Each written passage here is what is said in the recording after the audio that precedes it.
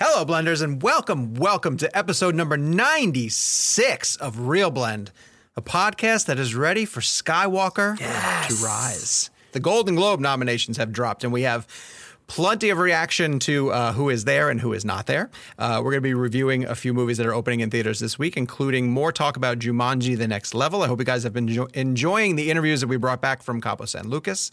This week, we have an interview that we were able to conduct with Sam Mendes, the director of 1917, which I am not able to, talk about the people we have on this show on a regular basis and process it, really, because I know you guys all know that the Tarantino is coming, but the fact that we were able to slip Sam Mendes in for an amazing film like 1917 before Quentin drops is amazing to me. So I keep saying us and we and all that. So let's get to official introductions for the guys. I'm going to start this week with my great friend Kevin McCarthy of Fox 5 in Washington, D.C. Kevin, how are you, sir? Hey, good to see you guys. And regarding to Jake's points about Star Wars, I'm rewatching them as well with my wife, and I watched Last Jedi again last night, and yeah, that did not hold up for me. Come on. We can get into that, but that movie is problematic. Did you do already 1, 2, 3, 4, 5, 6, 7, 8? We've been going all over the place with them. There are lines in Jedi that I just cannot get over. Like there's one line where Poe goes, it starts with a "your mom" joke. Do you want me to hop in an X-wing and blow some stuff up? Like, dude, how do you know that people know what this world is? Like that's the problem with Jedi to me, is that it's aware that there's an audience watching it. But we can get into a whole thing on that later. We will. Our resident Star Wars fanatic, Jake Hamilton, who is going to be a mess of nostalgia tears and childhood dreams come Monday, when all four of us, Gabe is coming with us as well too, are going to be at the premiere of Star Wars: The Rise of Skywalker. Jake is with Fox 32 in Chicago. Hi, sir. Yeah, dude, this is my end game. You had your end game a little bit earlier this year. I think Kevin had his end game by getting 3 hours with Quentin Tarantino, and this is my end game. Oh, it's time. I'm ready. I'm ready for the ugly cry. Jake, you don't like Jedi either, so don't. You gotta back me up there. No, I'm with you. No, I'm with you. Yeah. I'm with you. Before I get to the DC update, I do want to point out something that I noticed this morning. That Jake, what would you say? Well, you now say probably Empire, but you would say Road to Perdition is one of your top all-time movies forever. Yeah, right? Unquestionably. And this forever. week you got to meet Sam Mendes and tell him that, right? Essentially. Yes. Yep. Kevin, you say that Terminator 2, you have always said Terminator 2 is your favorite movie of all time. Yes. This year you got to interview Linda Hamilton and Arnold Schwarzenegger for that movie, right? That's correct. I have said that Endgame has surpassed Die Hard as my favorite movie of all time, and earlier this year I got to interview the Russo brothers. Like, it's mind-blowing to me that all three of us were able to have opportunities to speak with the people responsible for the movies that shaped us, essentially. And I wanted to bring it up because it was when you posted your Mendes picture, Jake, that I was like, this year that we have had has been mind-blowing to me. Just incredible. Yeah. It's, people often ask about the best part of our job, and I always say it has nothing to do with like the trips or even so much like the flashy celebrity angle of it, as much as it is looking in the face of people who molded us in a way and just saying thank you, man. I can't tell you how many times, whether it was John Williams or Spielberg or Sam Mendes yesterday, just being able to say thank you. I mean, that's the best part of the job. Yeah.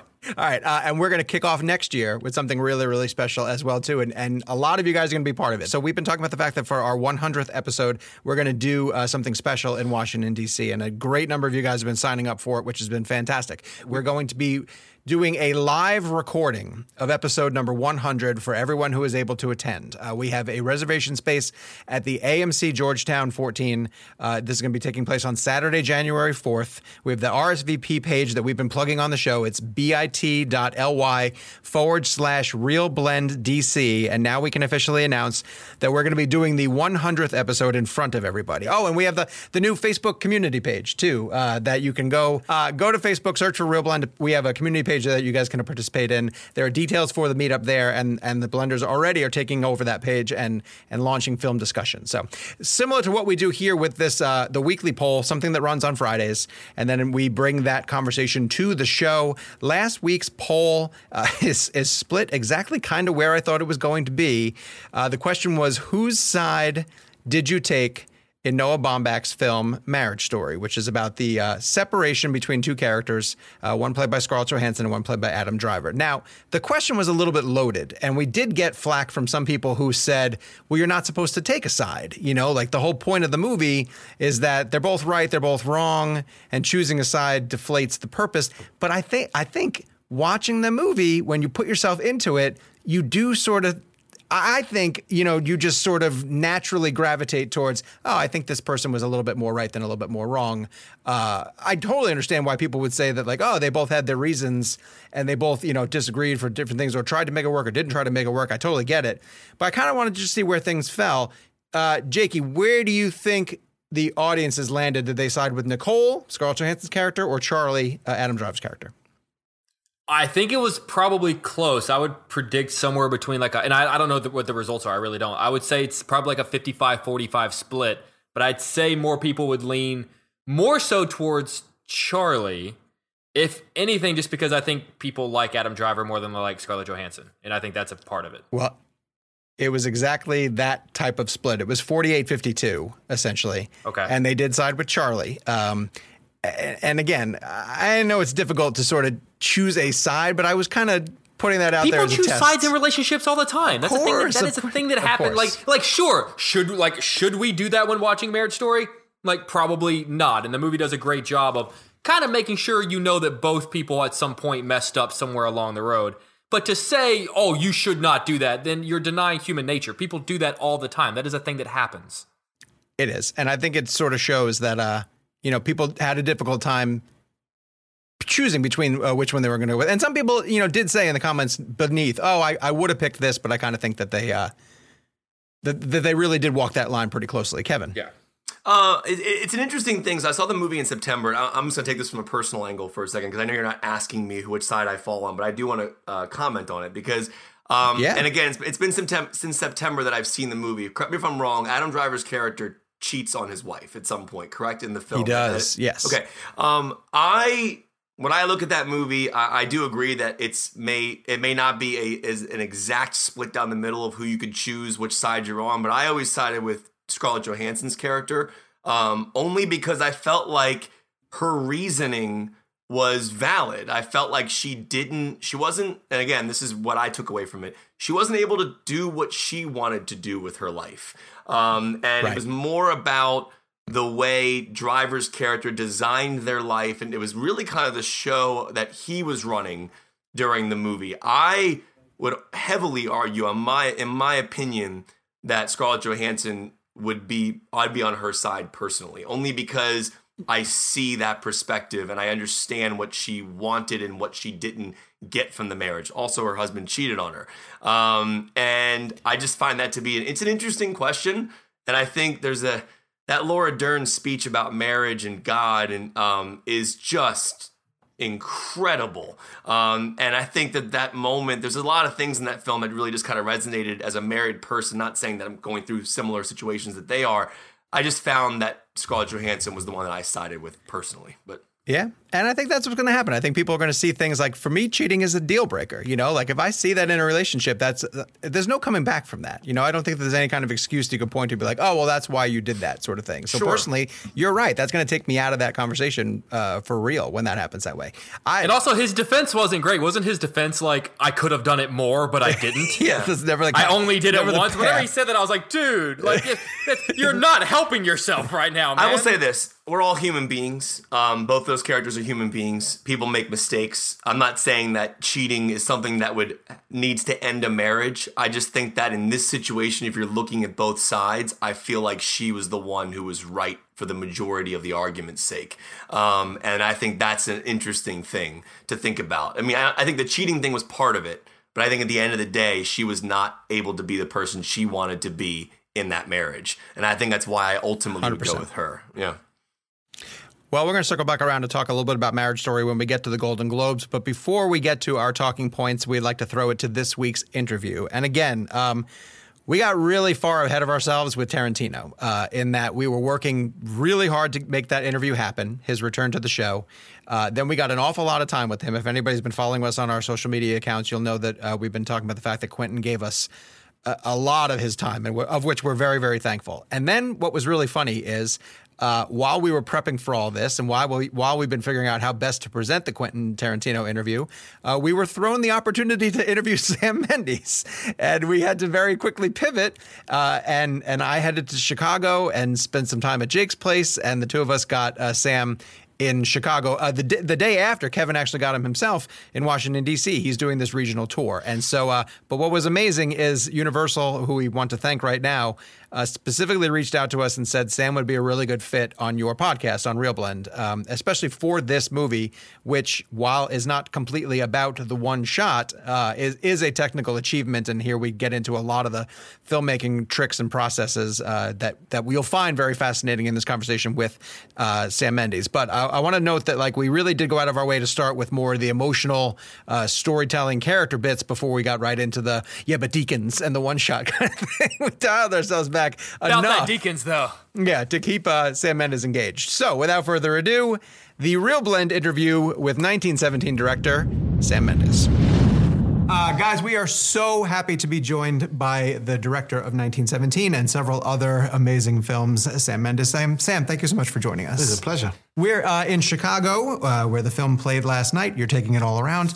The film, I was able to see it twice. I've been lucky enough to see it twice. Great. Once on a big screen, the way you intended. Once on my laptop on a screener, so I can sort of catch up with it again. The film plays in what I like to call this credible heroism or realistic heroism, in that there are obstacles that you face with your leads, but it's never, they're not insurmountable. They're not obstacles that when you get to them, when they get to a challenge, it threatens to potentially take you out of the story. Can you talk just a bit about putting the journey together for your lead characters, and specifically for Schofield as he continues, but coming up with obstacles for them that would never be too unrealistic that they might be he might not be able to do this as a soldier? Yeah, I think he is they both are kind of accidental heroes, the sense in which they're representative, the two amongst 2 million, and I didn't want an audience at the beginning of the movie to feel like they were special, or I was trying to announce them as special. Mm-hmm. I think they're special in the way that any human being is special, capable of immense reserves of strength under duress and under extreme pressure. So, yes, I think they become heroes in a way during the course of the picture, although it did ask you to define what heroism means. And in terms of obstacles, well, weirdly, the moment that we find them in the war, this is the moment when the Germans have abandoned the lines and retreated to a new line, the Hindenburg line, which is 9 miles back from where these men are. And so where there are obstacles, it's nothing compared to getting over no man's land when under attack. Mm-hmm. So normally, I suppose, First World War movies are about stasis, people trapped in trenches, unable to go over the top. And if they do go over the top, probably going to their deaths. Mm. But here, there are moments in the movie when I think that they think the journey is going to be easy. Not easy exactly, but easier than they thought. Right. Those are all false dawns. But there was a particular moment when one of them has to cross a bridge that's been blown across a canal. And we talked about that sequence, Roger Deakins, the cinematographer, and I, a lot, because I didn't want him to suddenly become James Bond. Right. I didn't want him to suddenly become someone who was capable of crazily brilliant, like an acrobat. Yeah, just an action star. Yeah, really. Right. So how do you tell a story of, you turn the story so it catches the light in a different way. It doesn't seem to conform to action cliches or war movie cliches of things that you've seen, and yet test them to the limit. And I think it all comes down to details, you know. I'm quite proud that the first two, as it were, action sequences of the movie, one involves a rat and the other involves a crashed plane, neither of which represent the danger as coming from the areas that you think is going to come from, you know. And that pleased me because in a way I was trying to create, you know, I mean, I don't know what a conventional war movie is, but this certainly isn't because it's not got much combat or bloodshed in it. So I was looking for unusual ways for that tension to manifest itself. And so, yes, it was a lot of it was discussing what it was possible for a man, a normal, you know, ostensibly unheroic foot soldier, what it was possible to credibly buy them doing. But I think also it's a movie that culminates in an act of extreme heroism and almost foolhardiness in a way. And you want to build to that moment and make it seem inevitable. And I think if he's done lots of other things like that, then somehow the climax no longer makes sense. So, you know, and even he himself, when he steps into that environment, when, you know, you'll see, if you see in the trailer, you see him running along the trench front as hundreds of men pour over the top, running at right angles to him. Even he, at the beginning of that journey, can't believe he himself is doing it. You can see it on his face, thinking, what am I doing? Right. This is insane. And yet he somehow has to do it because it's the only way he knows to get the message through. So, yeah, I think it's something that we talked about every day. How do you define, you know, how far can you push these men? Right. You know, for every movie about World War I that I can think of probably 10 movies about World War II. I feel like pop culture, storytellers, filmmakers have just leaned a little bit more toward World War II. And there's a much more definitive villain, I would say, maybe during World War II. Why do you think pop culture, filmmakers, storytellers have leaned more so toward World War II? Well, the center of the movie industry is the United States, and the United States had a presence in World War II. Fair enough. That's really interesting. So I think that is a big part of it. I think you as a culture here associate it with the war much more. Whereas I think in my country, in the UK, weirdly, even though it was an older war, the First World War casts a bigger shadow because it was the death of a generation. So for us, it was a national tragedy on a different scale. And I think you say it absolutely rightly. I think there was a definable villain in World War II. I think, you know, there's no one out there who doesn't think the Nazis are the baddest, you know. But there was a moral conundrum at the center of World War I that was much more of a grey area. You could argue both were in the right. They were both sent to their deaths, both sides sent to their deaths, well, all sides by you know, politicians and generals who knew no better. So I think there's that. And then I think also there's this sense in which the war is a war of paralysis, that actually it's a very static war. Trenches, no man's land, mud, that's it. You know, and for large chunks of the war, that was just it. You know, hundreds of thousands of men died on 200 yards of land.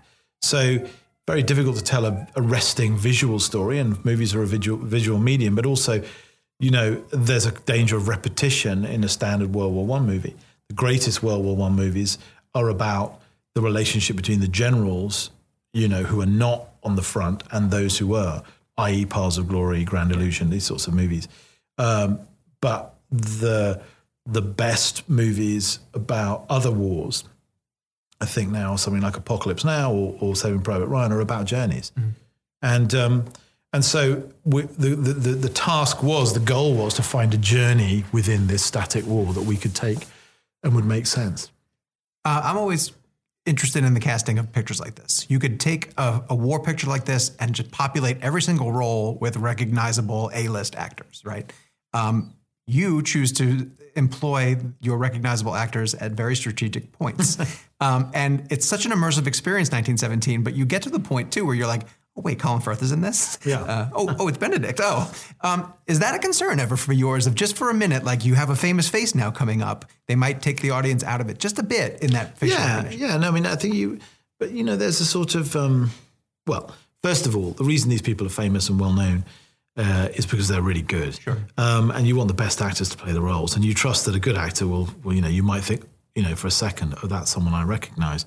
But then you start listening to what they're saying and you forget about that. Right. This is a pact that you sign with movies on a regular basis, right? Oh, that's Leonardo DiCaprio. Right. Oh, no, he's not Leonardo DiCaprio. He's a guy lost in the wilderness trying to find, revenge is the death of his son. So, I think it's fine that as long as you do it for a reason. And, when you get to a certain age, if you're any good, you're pretty famous. You know what I mean? There's a Colin Firth. I'm not saying loads of Colin Firths out there, but, but I think there was also that sense in which, does you no harm when you're trying to make a movie that's big and ambitious and expensive, and you're asking a studio to let you cast whoever the hell you want as the two leads because they have to be young, and you want a new relationship between the audience and these characters. To have that sort of slight comfort level for a big movie of, you may have to follow these two, but you're going to get a few little special treats on the way. But they're not on the poster or in the trailer. No, that's true. You're not leaning on them. Yeah. No, we're not leaning on them. No. And that was one of the things I said to them, actually. I said, listen, I call them all, directly, and I know most of them. I've worked with most of them before, and I was able to say, listen, I want you to be part of the project because I want you to act in it. I don't want you to sell the movie. We're not going to put you on the poster. We're not going to ask you to do the junket, which is why I'm doing everything. But I mean, I think that's a big deal with these guys. I think now, being in the movie is only half the job. They spend a lot of time feeling like the commercial success of the movie is their responsibility. And I think for them, just to come and be actors, and be supporting players in a project that they believe in its entirety, and not feel like they're balancing the whole success or failure of the movie on their shoulders, and that people can say, well, Benedict, he couldn't sell 1917. Nobody's going to blame Benedict if this movie isn't a commercial success. You know what I mean? Sure. So I think that's a big deal with these guys. I don't feel like they're having to carry the burden of it. And I had a real insight. I thought, I'm going to kind of do it. I'm going to cast this movie on the domino theory, which is that if I can get Colin Firth, then I can call Benedict Cumberbatch and say, by the way, Colin's doing one scene, and he'll go, well, if Colin's doing it, maybe I'll do it. And then I can call Andrew Scott. He's sending the message to me. Yeah, and then I can say, Andrew Scott, that actually Colin Firth and Benedict Cumberbatch are doing it. And, so then it becomes a sort of, once you get one of them to say yes, the other ones become progressively easier. That's funny. I love the reasons that you cast marginally unknown actors in the two lead roles. I think it's brilliant. But obviously, on the flip side of that, you've had films that have starred, Tom Hanks and Paul Newman and Kevin Spacey and Jake Gyllenhaal. What roles dictate a movie star, a well-known actor, and what roles dictate someone that's maybe a little bit lesser known? Well, I couldn't have made Revolutionary Road without Leonardo DiCaprio and Kate Winslet. They're movie stars, and I wanted them to. In a way, the two things came hand in hand, but then as, in supporting roles, I cast a young actor called Michael Shannon, and you're good at casting, you did the same thing with Daniel Craig in Road to Perdition, where you get these supporting actors. And in those roles, you can unlock. So the normal movie would be that a movie like 1917 would be two movie stars, and then the other supporting players would be, would be less famous. And so I've inverted that in this movie. I think some movies need movie stars in order to persuade audiences to go and see them. And then, but of course, when I did American Beauty, Kevin Spacey and Annette Bening were not considered movie stars. They were, there was a certain pressure from the studio in those days to cast people who were more box office than them. They had not proved themselves as leading actors. So it depends, with the benefit of hindsight, it looks like, they're giant stars and they, won Oscars and what have you. But at the time, that wasn't the case. So sometimes you're very aware, that Road to Perdition was a good example. When you got Tom Hanks and Paul Newman, you can afford to cast a couple of unknowns called Jude Law and Daniel Craig. So now it seems like we're loaded with stars. Even, but again, Tyler has gone on to do great things. He has, yeah. And there's other people, Jennifer Jason Leigh, Stanley Tucci. It's a great cast. So, and not to mention an array of brilliant local Chicago actors. I noticed, I read a wonderful review of the Tracy Letts play at Steppenwolf the other day with Ian Barford in the lead role, who, was in the movie. So I like to think I made him as well. I think it's, so yeah, But I think less and less movies are. I mean, I think one of the, side effects of the rise of Marvel and the superhero movie and franchise films has been that, and you don't need me to tell you that movie stars are worth less now than they were maybe 10 years ago. They can't traditionally open movies in the way they used to be able to. You do get, movies like, The Mummy, for example, with Tom Cruise and Russell Crowe, and huge stars, giant stars, but they don't open the movie in the way that they're expected to, and that wouldn't have happened, I think, 10 years ago. So it is an unusual time, but it also, in some ways, frees you up as a director. I think 10 years ago, there would have been more pressure on me to cast 2 stars in these roles, right? But I think now there's a feeling that, that is not the thing that makes, Life of Pi didn't have movie stars in it. You went to see it because of it felt like you wanted to see that. Everyone was telling you could see it in the cinema, go and see it in the cinema. So, you feel like, well, Dunkirk, for example, look, it had lots of people in it who you've seen before, from Harry Styles to Ken Branagh and Mark Rylance, but you weren't going to see a Harry Styles movie. Right, you were going to see Dunkirk. And I think that it weirdly has unlocked the possibility of making these big movies without movie stars in ways that perhaps a while ago wouldn't have been possible. Fascinating to see the industry evolve that way. I'll bring it back to 1917. Both times that I was able to see it, there's a moment we get to, and I'm paraphrasing the line, but Andrew Scott, when he essentially gives him the flare gun and he says, would you be so kind as to throw it back to us, essentially. When they start shooting it. And I laugh each time.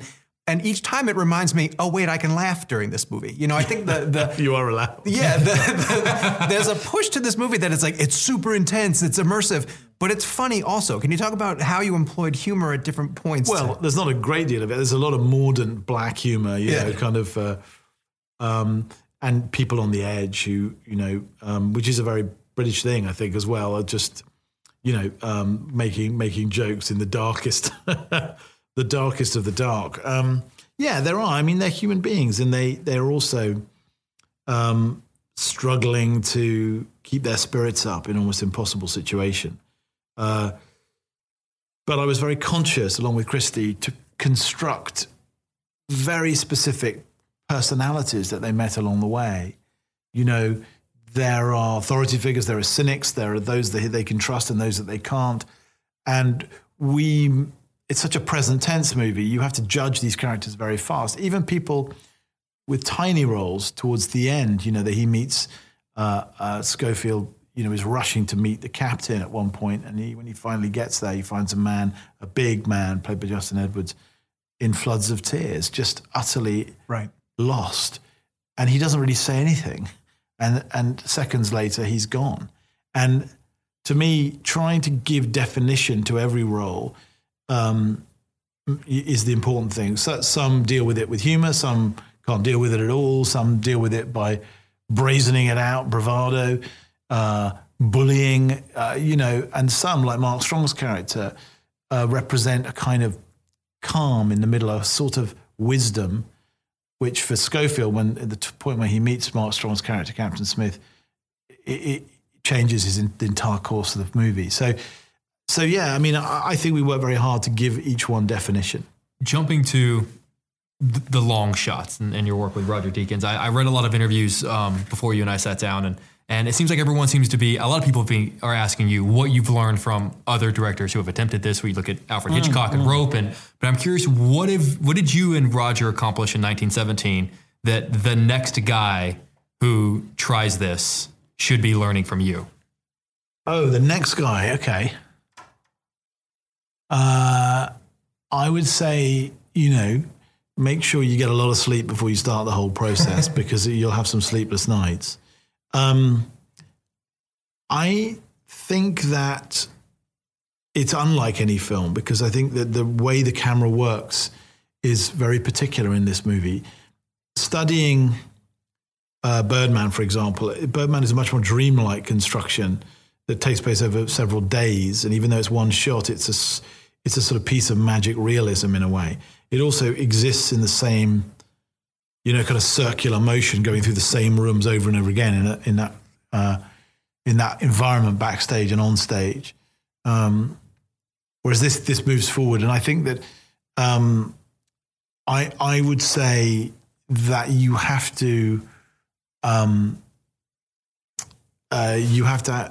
construct your own language to do with the relationship between camera and actor. And sometimes when you find that and it suits the material, I'm thinking of something like Son of Saul, for example, you can find something remarkable. That's a very, very subjective piece of filmmaking in which pretty much everything that is beyond our central figure is out of focus. You know, it's a very shallow depth of field, and that sense of threat and horror of what's going on just out of your peripheral vision is very palpable in that movie. And that's a very, very developed, but you can't apply that to every film, you know. I mean, I think it has to be integral to the material. I would hesitate to try this on another piece of material. You can't apply it randomly to a sort of, so it has to make sense. So I think it has to match your material.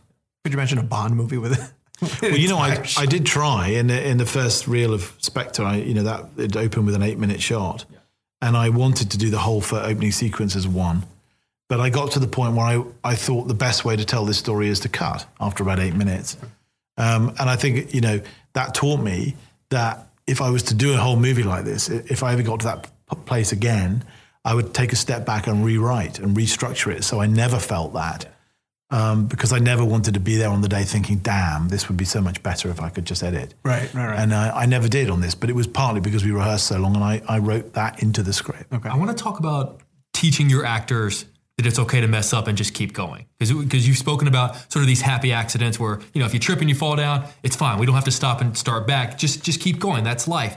Was that something you really had to drill in at first? I mean, did these actors kind of want to keep it perfect every time? Yeah, that sometimes you say it's okay to fuck up and keep going, but sometimes it's like, no, cut. That's a big fuck up. You can't do that. So, it's about degree. I a couple of times I shouted, keep going, keep going. I think it's clear. They sort of instinctively feel like, oh, that's a mistake that my character's made, as opposed to the actor, have made. Oh, do you know what I mean? So it's just, there's... And line fluffs, I said, don't worry about them because we can deal with that. And sometimes it'll feel, just like a stutter, a natural time or whatever. So it's just a degree. I mean, there are times when I had to shout cut and they couldn't hear me because they were half a mile away down a hill somewhere. And they were halfway through the take and it wasn't what I wanted. A lot of the time it's because, let's say the camera's done quite what I wanted, or we lost one of them for a second, or there's been a bump. So I just say cut, and they would just keep going. I would have to sort of send out a messenger to get them to come back. So you have to send a messenger to the messengers. I know. It really felt like that at times because, of course, we had to be out of sight. The crew was over the next hill. And we had a lot of aerials just to maintain radio contact with camera and sound. So. Yeah, it's instinct, really. I mean, I kind of felt like they would understand the difference between a good mistake and a bad mistake, But it's the whole that you're looking for. Things behave differently. Animals behave differently. Babies, the light changes, the conditions change. Suddenly wind picks up or the sun comes out or, a cloud passes in front of us or whatever it is. That's what you want. You want the feeling. You want this sort of constantly shifting light, and a lot of the time we got what we wanted, but not necessarily when we wanted it. And so that was interesting too, just to watch. I mean, there are all sorts of moments in the movie that stuff happens accidentally, which retrospectively seems perfect, like George being knocked over as he's running down the line at the end, which was not planned, I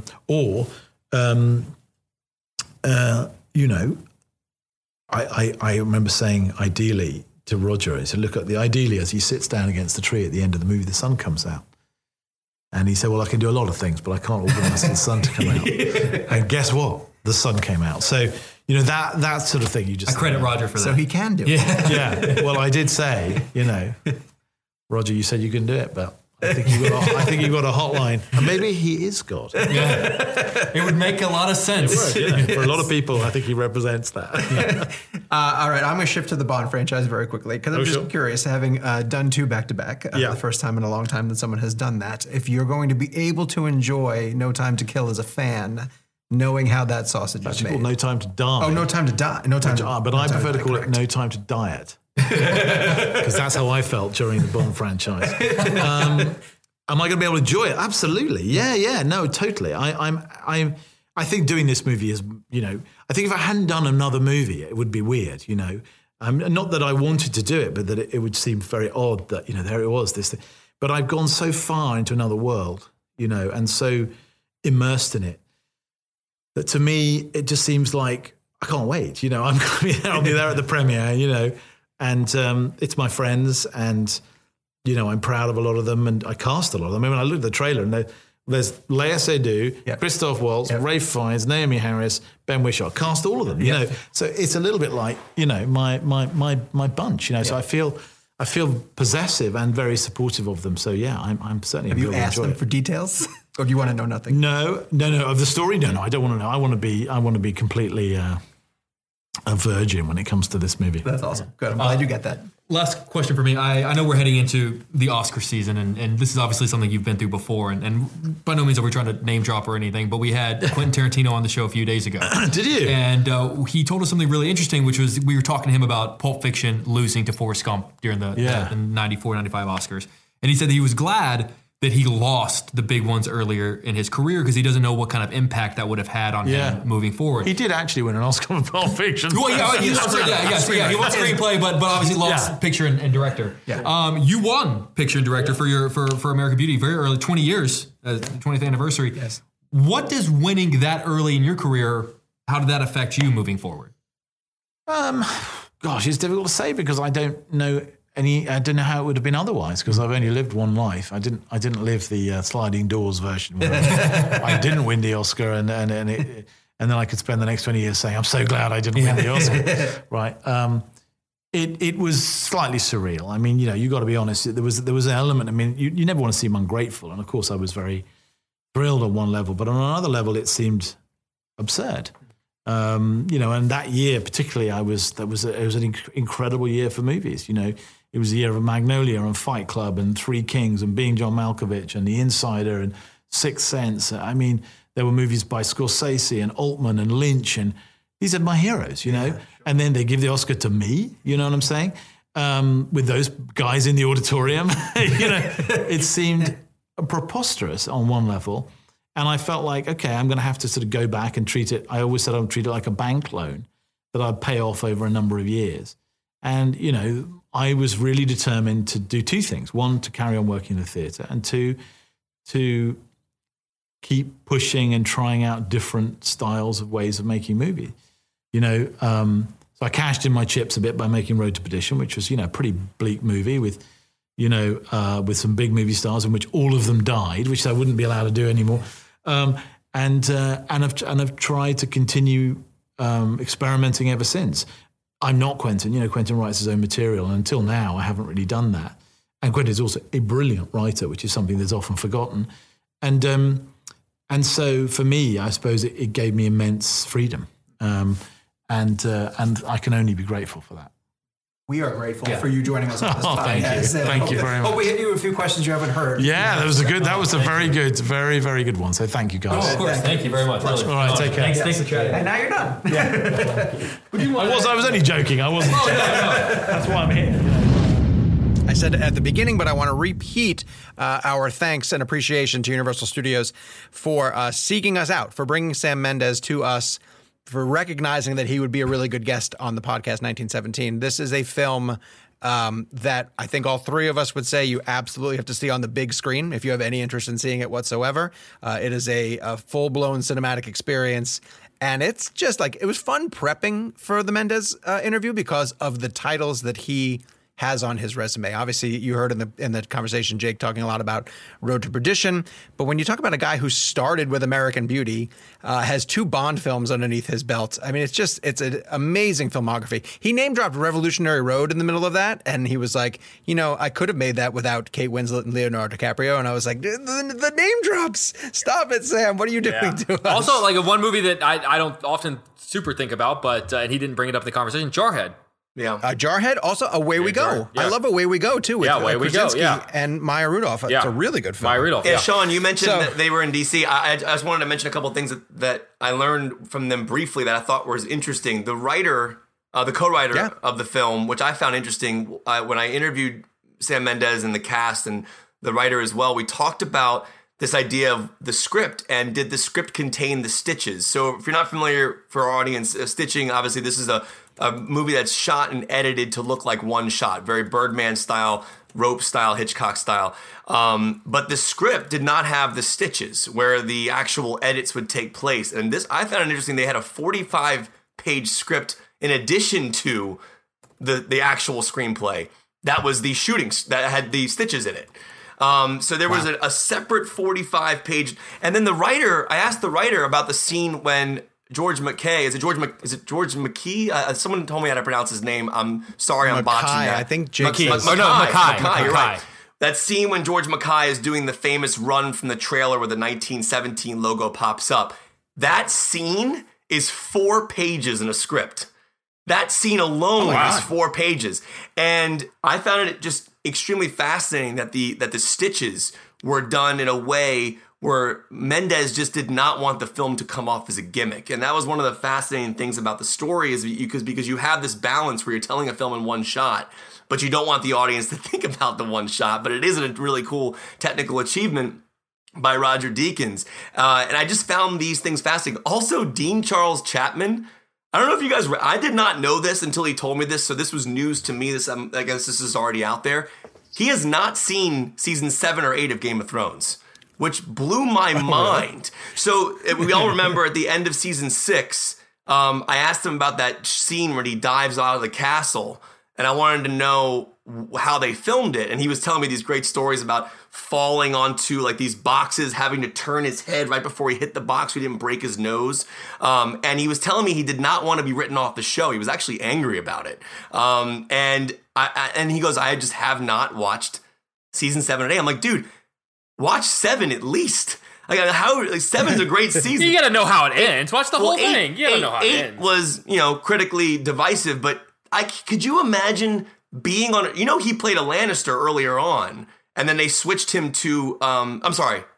Wait, what did he play earlier on? He was a Stark or something earlier on in the show. He played 2 characters in Game of Thrones. He was a different family in the beginning of the show, and then he became the character he is at the end, towards the end of the show. So he was a different family member at some point early in the show. That guy is a very interesting story. He was also in Blinded by the Light. He's great in that as well. But a lot of interesting things. Sam Mendes is incredible. And if you get a chance, check out some of the behind-the-scenes featurettes about how they did the one-shot stuff. It was pretty wild. But the fact they had a 45-page script just for the shooting is pretty wicked to me. But yeah. Well, you could see it when you see the movie. Yeah. I want to mention that there was a spoiler question that we had in the Sam Mendes interview that we had to pull as Gabe was listening to it. He and I sort of discussed what was revealed in it, and we kind of realized that it won't make sense 100% for people who haven't yet seen the film. And if you heard it before you saw 1917, you might not necessarily want to know this. So keep an eye out on Cinema Blend's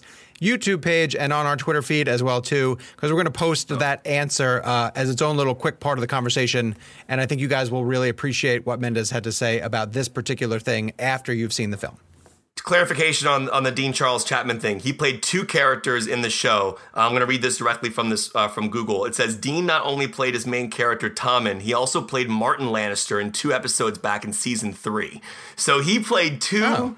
Isn't that wild? Like, it's so crazy to me that he played another character. Who the hell is Martin Lannister? I don't remember. He was in some earlier scenes. I remember Lauren pointing it out to me. But Dean Charles Chapman, one of the lead stars of 1917, played 2 characters in Game of Thrones and has not seen 7 and 8. It blows my mind. him bowing out of the window is my favorite gif. Dude, it's just one of my favorite gifs of all time. I'm gonna send you. I'll send you a clip of him talking about it. That just the dead dive he takes. Like it's kind of wicked how they did it. Yeah. That gif is what Good. Gabe wishes he could do right now. All the time. Yes. All right. Golden Globe nominations. We're not gonna go through each category. This isn't officially awards blend, and plus we have a couple other things we need to get to. But we have a couple of major topics that we want to bring up about the Golden Globe nominations as we get closer to the awards, the Oscars season, and the Oscar nominations, and how this spectacular year in film is going to try to shake out. And one thing we keep talking about is that no matter what, because the Oscars outside of Best Picture are limited to 5 nominations per category, there's going to be a lot of talented people on the outside looking in when the Oscar nominations are revealed. There's too much goodness this year, which is, again, a little staggering to me in that if you go back and listen to episodes from the early part of this year, we were all struggling to even put together what might be a potential top 10. And now it's like a glut of things that I think we all would like to celebrate and appreciate. The one topic that I want to kick off with in terms of the Golden Globes is just Netflix dominating. And again, we got to put the Globes in a perspective of it's 90 members or 89 members of the Hollywood Foreign Press Association. So it's not anybody really necessarily tied to the industry. It's a small group that nominates. They do have a very big and very popular award show in the Golden Globes that airs on NBC. But they get credit for being one of the earliest indicators of who is in the race and who is out of the race. And we do pay a fair amount of attention to it. And I bring up Netflix sort of dominating by getting a lot of nominations for The Irishman, for Marriage Story, for getting nominations for Dolomite, is that last year, if you guys can remember, Roma was their big player, and we were still trying to figure out, like, how is the streaming giant going to fare against the big studios in the spending for the Oscar race and getting recognition for their movies? Are people going to pay attention to the screeners? Are they going to go out and see some of these movies in theaters? And just from one year to the next, you now have a ton of Netflix movies just dominating, and that really caught me by surprise. I thought Netflix would do good. I didn't think they were going to do this good with the Globes. I just don't understand why the Golden Globes don't open their show with welcome to whatever year this is for the Golden Globes. We are the show that nominated The Tourist for whatever picture category they put that in. I mean, like, I just find this...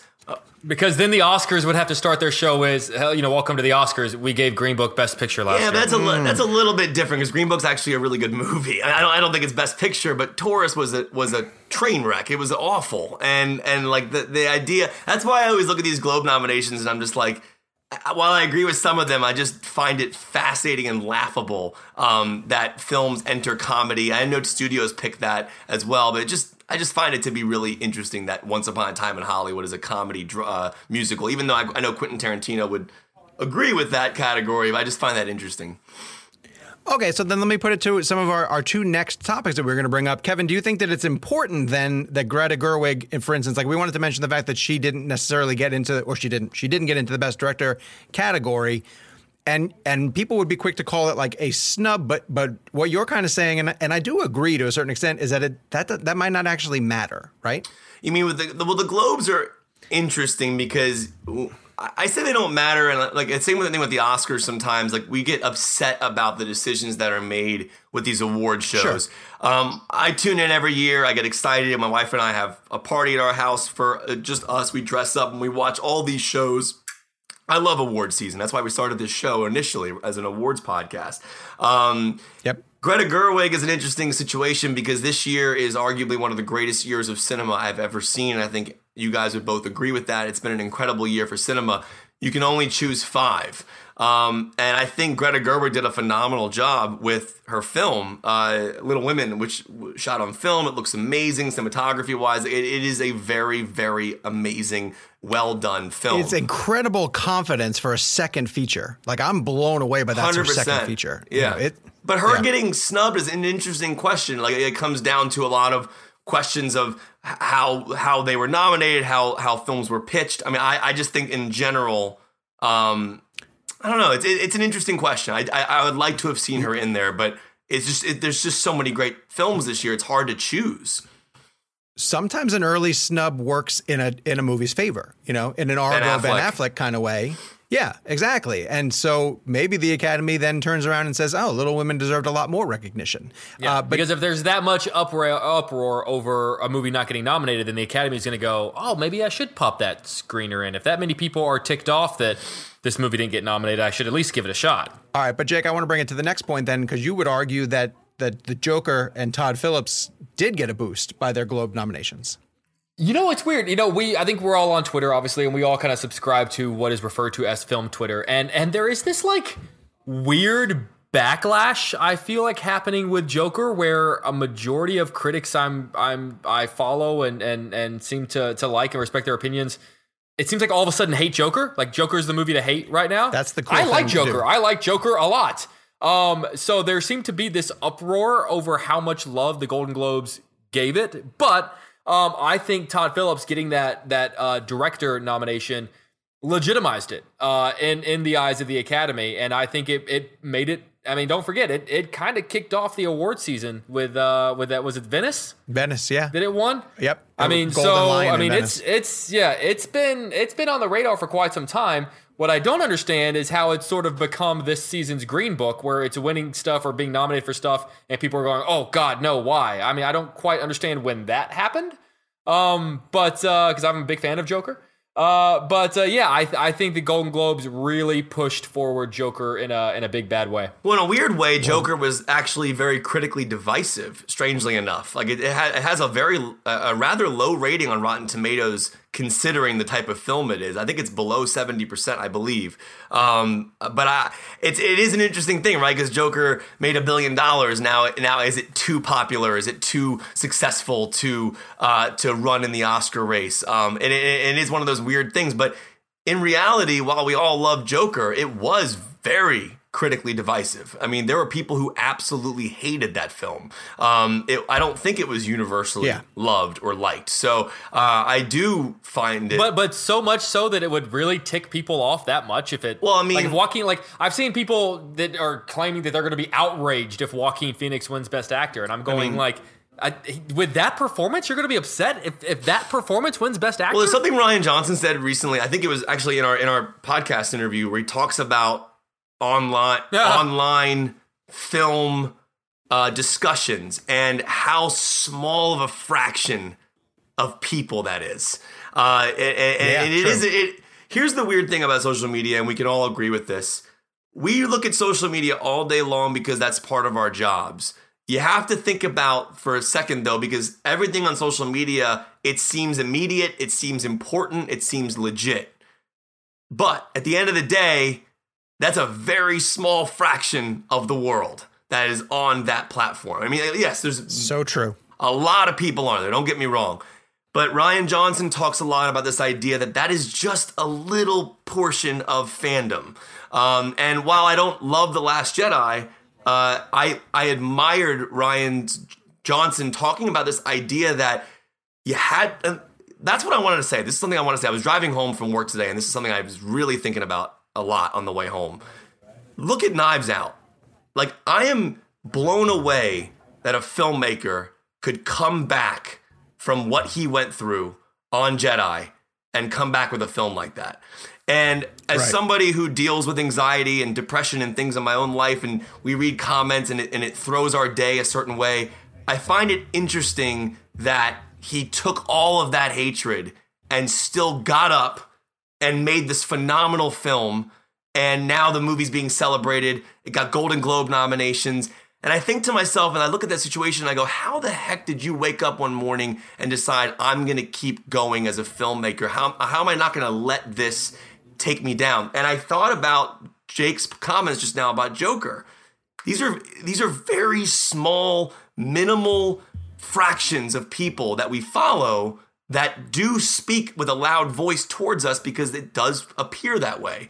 And I just find that to be such an interesting perspective about how much we weigh social media and how much we look at things and go, this is gospel. This is definitely the way film Twitter is saying this. Look at Captain Marvel.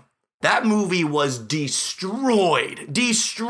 by people before it even came out. So much so that Rotten Tomatoes Before they even saw it, yep. And Rotten Tomatoes had to change their platform because of audience reviews. And then look how much money the movie made. And so I just think that these are things that I am so guilty of looking at Twitter and thinking that is the way the world thinks and thinking that's the way the world is. And I just think it's an interesting thing to think about these days. If you think about that, just think about how small a fraction of people that is. That's all I want to say. And also keep in mind that small fraction of people doesn't vote for the Oscars. Exactly. Think about these that. people that are screaming these things and saying what's going to win and what's not going to win, and it's not going to be this movie and it's going to be that person. They aren't Academy members. And to Jake's point, it doesn't matter. To Jake's point, were we seeing anybody on our timeline when the Oscars happened last year saying, please let Green Book win Best Picture? I don't think I saw a single individual saying that. Maybe people might have predicted it, but nobody was screaming its praises for Best Picture. So that's the weird part about life sometimes is you step off that platform. There are so many other people out there in the world who are not contributing to this conversation that we have no idea about. And that is truly mind-blowing to me, in my opinion.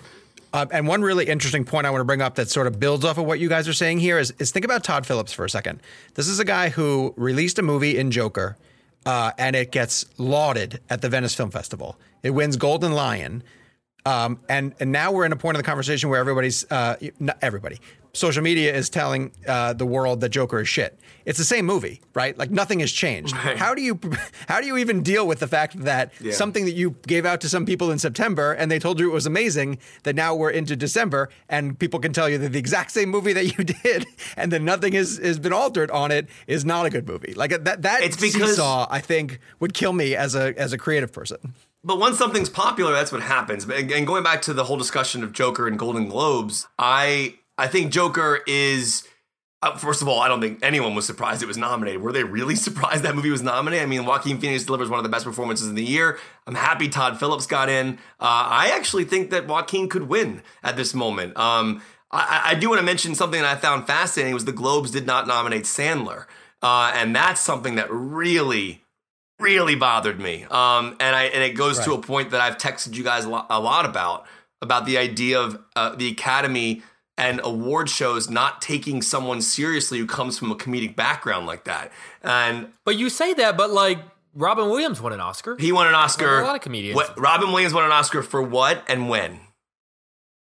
Good Will Hunting, supporting actor, right. 98. For serious movies. Did they give him an Oscar for Aladdin? Did they give him an Oscar for Dead Poets Society? Or Doubtfire. So my point about like this situation is Robin Williams is a much more serious actor than Sandler has ever been. Williams had a track, a filmography of serious roles. I don't even know that I would stamp. Okay, then maybe a better comparison is Tom Hanks, because by the time he did Philadelphia, he really had just done a decade of comedy work and a sitcom. Sure. I mean, I would argue so that would be an example of them giving a comedy guy. I mean, now we know him as a dramatic guy, but that would be an example of giving a comedy guy an Oscar. But Tom Hanks wasn't making Happy Gilmore, Little Nicky. He wasn't making Billy Elliot or Billy Madison. I just feel like Sandler is in. Okay, then how do you? Okay, then on the flip side of this, how do you? Is it you're just saying his movies have been so bad in the past, bad in quotations? Okay, because how do you attribute the fact that J-Lo is going to get an Oscar nomination? Well, J-Lo and J-Lo's performance is not that great. Well, J-Lo, that's obviously campaigning, clearly. I mean, you can campaign anyone. I mean, So do you think if Sandler were out there more shaking hands and kissing babies that he'd get an Oscar nomination? Dude, Shakespeare in Love beat Saving Private Ryan because of the campaign. I know, but that's a completely different argument. I'm asking, like, you're talking about how someone's past can have an effect on whether or not they get awards consideration. But J-Lo is about to be Academy Award nominee J-Lo, and she has just as much of a I mean, she's the star of Gigli. But J-Lo actually has a really good dramatic past. Out of Sight was incredible. I think she's done some good dramatic work. Yeah, but so has Sandler. See, I feel like this is a different situation. I feel like this would be this. I feel like Sandler is not. Jennifer Lopez, I feel like, has a much different situation than Adam Sandler. Adam Sandler is known as a comedian who wrote records with farts and jokes and all these things. He's always been that raunchy comedian guy. And I think that obviously PTA did a brilliant work with him on Punch Drunk Love, tapped into that dramatic angle. He did some good dramatic work in the movie Click, which I didn't love, but I thought he was great in it. But I do think at the end of the day, Adam Sandler may be not considered because of the level of comedy and the amount of comedy he did over the years. But is it just possible? Is it just possible? And you know how much I love Adam Sandler in Uncut Gems, and I do think he deserves a nomination. But is it just possible that it's 2019 and he didn't make the top 5? No, I think like we have said the last 6 months how good this year is, and that there are so many great performances that are, and I know that you think he's top 5. I want you to give me. But I think just because he doesn't get nominated doesn't mean it's a group of people going, he made Happy Gilmore, therefore we cannot nominate I want you him. to give me, right now, off the top of your head, 5 performances this year that are better than Adam Sandler's in the leading category. No, I'm asking your opinion. I could do it, but you're going to disagree with me. No. I'm actually asking for you to tell me 5 leading performances that are better than Adam Sandler. Go. I think Joaquin is better. Okay. I think Leo is better. Okay. I think Taron Egerton is better. Okay. I think Adam Driver's better. And I think De Niro's better. And then De Niro. Okay. Well, that's your opinion. So and, you and, think and those... and by no means am I going, I'm not putting Adam Sandler on that list because he made Happy Gilmore and Billy Madison. It's just that, I'm sorry, I think that there are a couple that are better than him. And I think it's to straight up say he didn't get a nomination because of this, I think is a little short-sighted. One thing I'll say before we move on, my point is, when I saw Uncut Gems in Toronto in September, and I started telling people that he should be nominated for an Oscar, the general reaction to that comment was, Adam Sandler?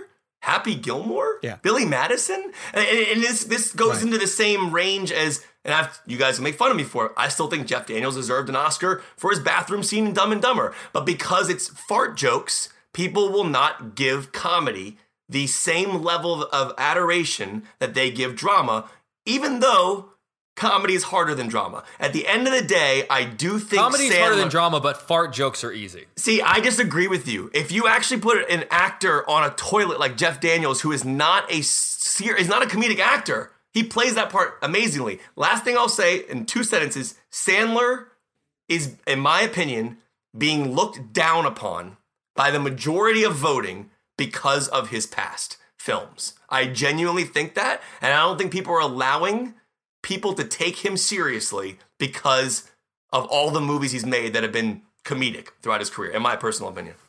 I was wondering how long is he going to stretch these sentences? That was 2 sentences, but those are the longest ass sentences I've ever heard in my entire life. Wait, did I really stay within 2 sentences for real? Yeah, you did. It was not. I said that's why we were all sitting here counting you. Yeah. That's so funny. Kevin has been beating the Adam Sandler drum since September, or since he saw Uncut Gems. He's been beating this one even longer. Lupita Nyong'o for Us getting nominated. Kevin, transition to where you think she's in. Now, she did get a Critics' Choice nomination. She did not get a Globes. Is that correct? Yeah, she did not get a Globe. But then she did get a SAG. She got a SAG, which makes me really happy. Us is my number 3 movie of the year, and it was my number 1 for a long time.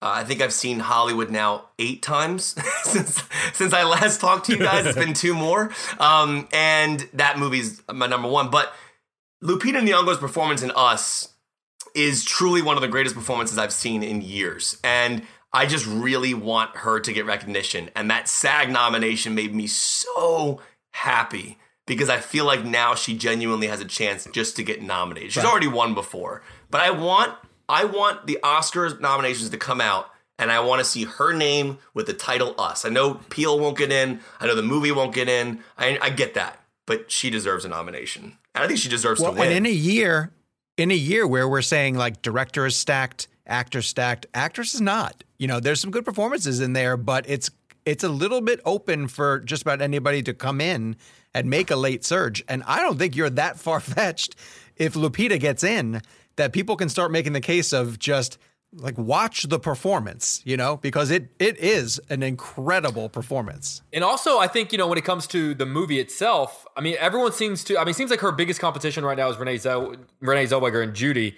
But Or the thing that Charlize. I've heard, or Charlotte, but I Scarlett. don't feel like there's as much love for Charlize or See, Scarlett. I'm I feel like- getting a Theron. I'm getting a Charlize Theron vibe right now as a front Really? runner. I really I just feel like am. that movie doesn't have. Well, I guess it did get a lot of SAG buzz, so that goes a long way. But my point was going to be is that I think more people like Us as a movie than like Judy as a movie. Everyone likes Renee Zellweger and Judy, but not as many people like the movie itself. And I think the fact that more people like Us could help Lupita a little bit.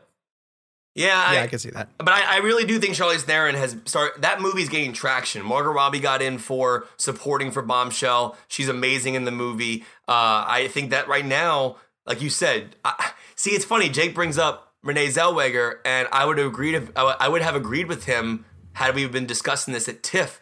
I'm just not getting a vibe from that one anymore. But from what I've read, sometimes- I've She'll read get nominated. talking about campaigning. She's been going around and she has been shaking the hands, and she knows how this works. She's been shaking the hands Yeah. and kissing the babies. She Oh, gets But it. sometimes you peak early, sometimes you peak too early. And she came out of Toronto hot, red hot. Ask a And- Star is Born.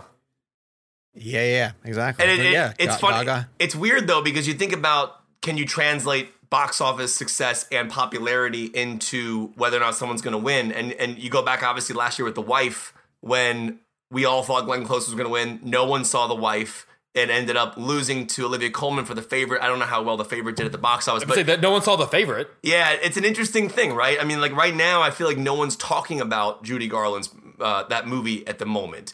I think, but it's also a product of where we are in the year, what's being released. Bombshell's about to come out. But, Right. then Lupita's coming back into the conversation, which makes me really happy. So it's really one of those things where at the end of the day, there's no way to even justify a prediction on this stuff because it really comes down to people voting that we don't know what their decisions are going to be. And like, we're all going to be surprised, just like we were on Oscar night last year. I just hope that some of these surprises are in favor of things that we genuinely love. And I just really would love to see Lupita Nyong'o walk away with that Oscar. I just don't think it'll happen, but it'd be amazing. Here's what I'll tell you. She's my vote for BFCA. 100%. No Is question. she really? Yeah. Oh, yeah, she's my vote. I mean, is there a better female performance this year by an actress? It's one of my favorite performances, period. Actor, Yeah. actress, supporting, non-supporting lead, whatever. Yeah, she's so good. My champion along those lines is Taryn. I would love to see Taryn get in. And I know that category is so ridiculous. He got a SAG, and that goes a long way. That goes a long way. He did. I love. In that weekend, he got Critics' Choice and he got SAG, and I think he got Globes too. But again, they He have got a gold musical for category. a musical, yeah. Yeah, so that's a We cheat. disagree pretty on that film. You don't like Taryn in that, or you don't like the film? I like him in the movie. I don't love the film. I had issues with the tone of that movie in regards to. I think it did not know what it wanted to be in regards to a musical or a non-musical. And I think that, in my opinion, with Rocket Man, I think it just broke into song in the most random places that just took me out of the film. That's another time. It's weird because I feel like Bohemian Rhapsody didn't know what it wanted to be, like a good movie or total shit. I see. I thought Rhapsody. So it split the difference. Oh man, I think Bohemian Rhapsody is so far beyond that movie. But yeah, anyways, so. You think Bohemian Rhapsody is better than Rocket? I think we discussed this. It's actually not even close in my book. You're absolutely right. It's You're not right. even close. You are 100% Yes. correct. Bohemian's like way up top, and Rocket Man's like one of the most forgettable musicals I've seen in a long time. No offense, Kevin, you guys. are one of the sweetest men I've ever met in my life. But I'm gonna pull a Bohemian. If you die before me, I'm gonna pull a Bohemian Rhapsody and make a movie about how much of an asshole you were, and that's gonna be people's memory of you, because that's exactly what they did with Freddie Mercury. I cannot remember a time I felt that a Real Blend brother of mine has been wrong. It has been this wrong. It's almost like me telling come you on. guys how much I hate Lord of the Rings. Well, come on, Jake. Is it worse that I'm saying Bohemian Rhapsody is better than Rocket Man, or Sean saying that Forrest Gump is one of the worst movies ever made? Which one of those is worse? I think you're both just total Might idiots. be the worst.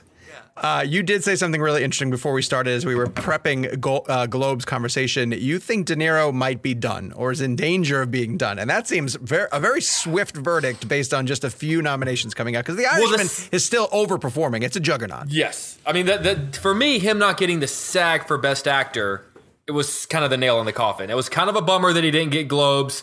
But okay, you can miss one of the major ones. He got Critics' Choice, but we also nominate 84 people in each category, so that I don't think that means as much, if I'm being honest. Fair. Shout out to the BFCA. But I think him not being voted in by his fellow actors, the actors that make up a majority of that of the voting category, I think that says a lot. And I think, unfortunately, there's just so much attention being paid to Pesci and Pacino that I think De Niro is kind of being forgotten about. And Best Actor is so stacked. And unfortunately, it's also, I mean, Pesci's performance was quiet, but it's getting a lot of attention for how quiet it was because he is known for being so loud.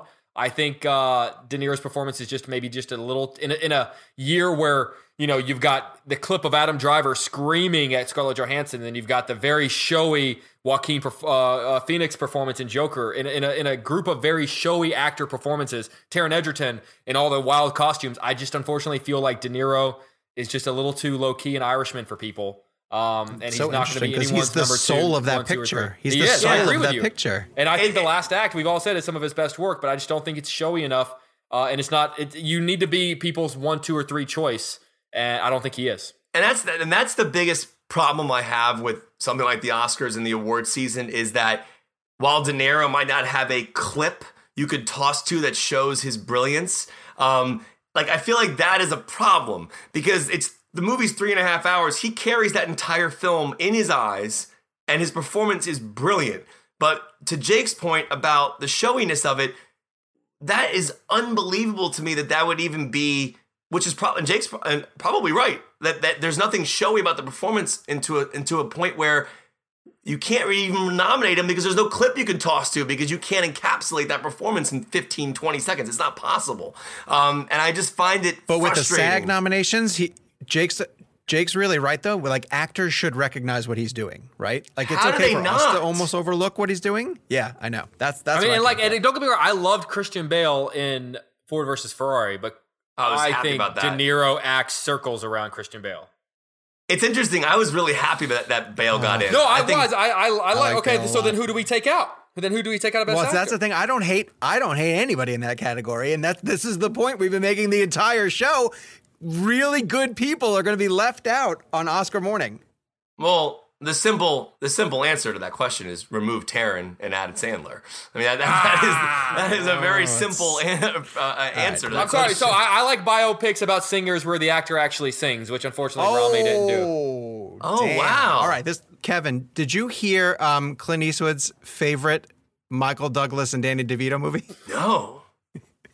Clint Eastwood has a favorite Michael Douglas and Danny DeVito movie. He talks about it all the time in almost every interview I've seen him do. He brings up how much he loves Richard Jewell on the Nile. How long have you been holding that? That's really good. I came up with it right now to break the tension. All right, That's this week really in movies. good. I find this really funny. People have been lobbying for Terrence Malick's film, A Hidden Life. And I saw a lot of people, again, on the quote-unquote film Twitter, like, when are we going to get to see the new Malick? Like, is the new Malick an awards contender? And then a bunch of these groups nominated, New York, L.A., Critics' Choice, the SAGs, nothing for Hidden Life, nothing for Malick, nothing, just completely overlooked. And then the day after all those nominations came in, I got a package with 3 DVDs, all containing the Terrence Malick film, A Hidden Life. And I was like, hey guys, you're a little bit late because that ship has sailed, and now you're getting the movie in people's hands. So I haven't yet seen A Hidden Life. I'm going to assume that you guys have not yet seen the Malick film? I have not, but I'm also, and I'm sure film Twitter will come at me with pitchforks, but I'm just not a Malick guy, man. Malick doesn't really do it for me. I think a lot of his work is like visually beautiful, and I respect the craft of it, but his movies do nothing for me. Yeah, I agree with that 100%. Black Christmas, the horror movie Black Christmas, that opens this week. Anyone? All right, I know we all saw Jumanji: The Next Level. Well, Kevin and I have seen it. Kevin, Jumanji: The Next Level. What's your take on that one? Quick, liked it. I thought it was fine. I think the first one was better. I think this one has some great moments. I think Sean and I were texting about Kevin Hart and anytime he does Danny Glover, it just kills. Those scenes are hilarious. Those are the best scenes in the film. I found the film to be just a bit anticlimactic. It didn't deliver the first one felt special. I liked being taken into a video game world and messing with the idea of a video game where you have multiple lives, you die, you fall back down. And I think that there are moments in this movie that I enjoyed watching these actors do these performances. But at the end of the day, I didn't think any of the action was memorable. And I just found Kevin Hart's performance as Danny Glover to really be the best part of that film. Also, Karen Gillan is incredible. She has a great action scene in the movie.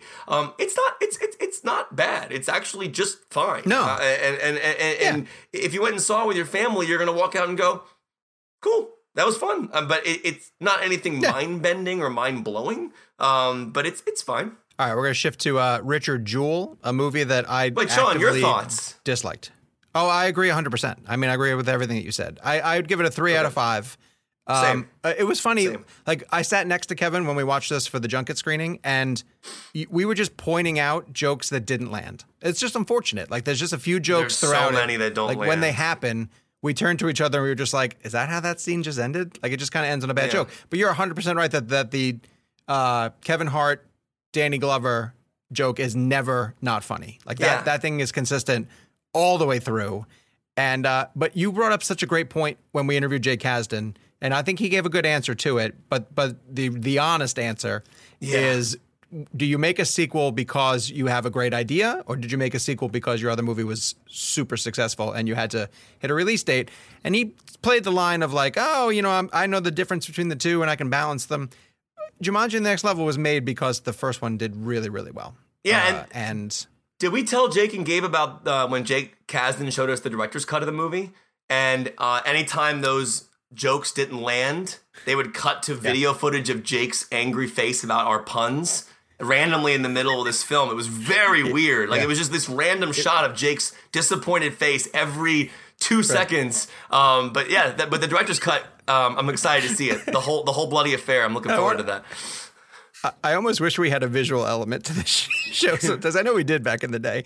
I want to go to Richard Jewell.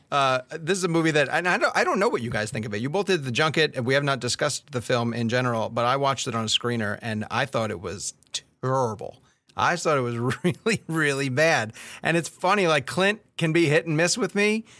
It kept rubbing me the wrong way how cheap and inexpensive it looked. You know, like, some things would knock me out of it, where Digital. he would have these scenes would be, yeah, probably, but even just this, like, they'd have a scene set at Olympic Park, and it was supposed to be a live music scene, and they would cut to the crowd, and it looked like Clint got about 35 extras to stand together and pretend that they were cheering on some country singer, and it looked so phony to me. Like, Richard Jewell is supposed to be, like, running around, trying to prevent this bomb or see what's going on, and it just always looked like they shot it with the bare necessities to pull it off. It never looked like a film to me. And Kevin, maybe you're right. Maybe it is just the digital versus film separation that took me out of it. But I just never felt that like anyone's heart was in it. Olivia Wilde she's playing a gonzo journalist character who feels like she's in a completely different movie.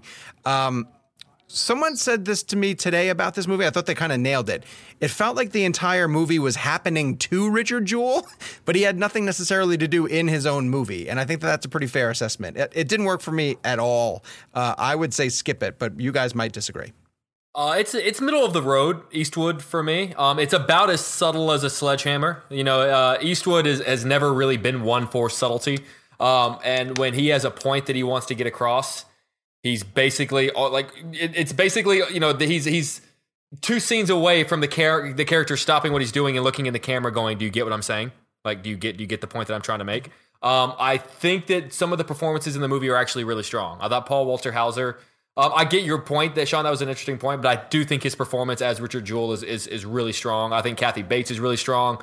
I think Sam Rockwell is really strong. I'm not quite sure why Hollywood hasn't quite figured out what to do with John Hamm yet. I don't understand why he keeps getting these sort of secondary characters and where 90% of them are FBI agents. Olivia Wilde's character is problematic for a whole lot of reasons. There are things I like about it, and there are a lot of things I didn't like about it.